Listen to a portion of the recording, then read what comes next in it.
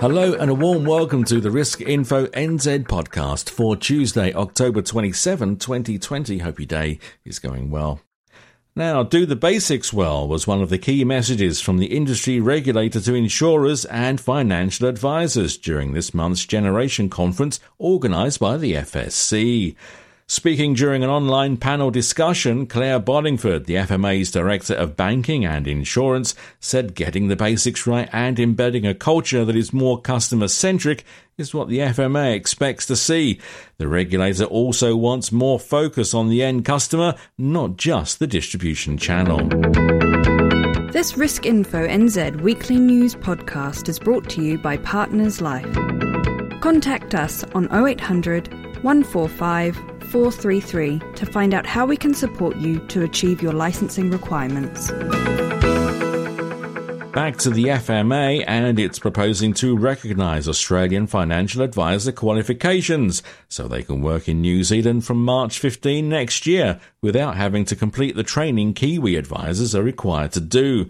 A consultation paper released by the regulator says that some Australian qualifications are equivalent to or exceed the standards of competence, knowledge and skill that will apply in New Zealand under the new code. Partners Life has been awarded a 5-star rating from the Luas Life Insurance Benchmarks study for the 10th consecutive year. The study measures the satisfaction of independent financial advisors in New Zealand and says the insurer confirms it is servicing its financial advisors and their customers to the highest industry standard. Strategy Group is holding 2 free online seminars on Thursday, October 29 that will cover off the key changes between the current Privacy Act and the new one which comes into force on December 1. In addition, the Privacy Commissioner John Edwards is holding a public meeting to discuss the new Act in Wellington on Thursday, November 5. And it seems advisors are split when it comes to deciding if there are too many insurance companies operating in New Zealand. Currently, there are 17 firms serving our island nation, and according to Financial Services Executive Don Alliston, that's too many. His comments were made during a recent FSC panel discussion, and it prompted our latest poll question at riskinfonz.co.nz, which asks if there are too many insurance companies in the country.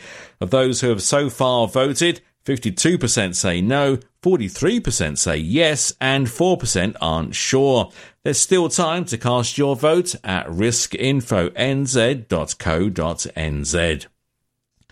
Over at AIA, it's launched an online insurance calculator that it says will help generate leads for financial advisors.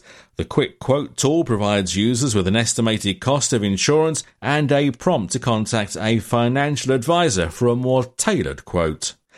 And finally, NIB Group is one of the top 100 most diverse and inclusive organisations in the world, according to technology company Refinitiv. The insurer was placed at 87, and Martin Adlington, NIB's Group Chief People Officer, says the ranking is a testament to the firm's safe and inclusive workplace. And that's it for this edition of the Risk Info NZ podcast. Keep up to date at riskinfonz.co.nz, and please do share and like the podcast wherever you find it. My name is Steve Hart. I'll see you next week. This Risk Info NZ weekly news podcast was brought to you by Partners Life. Contact us on 0800 145 433 to find out how we can support you to achieve your licensing requirements.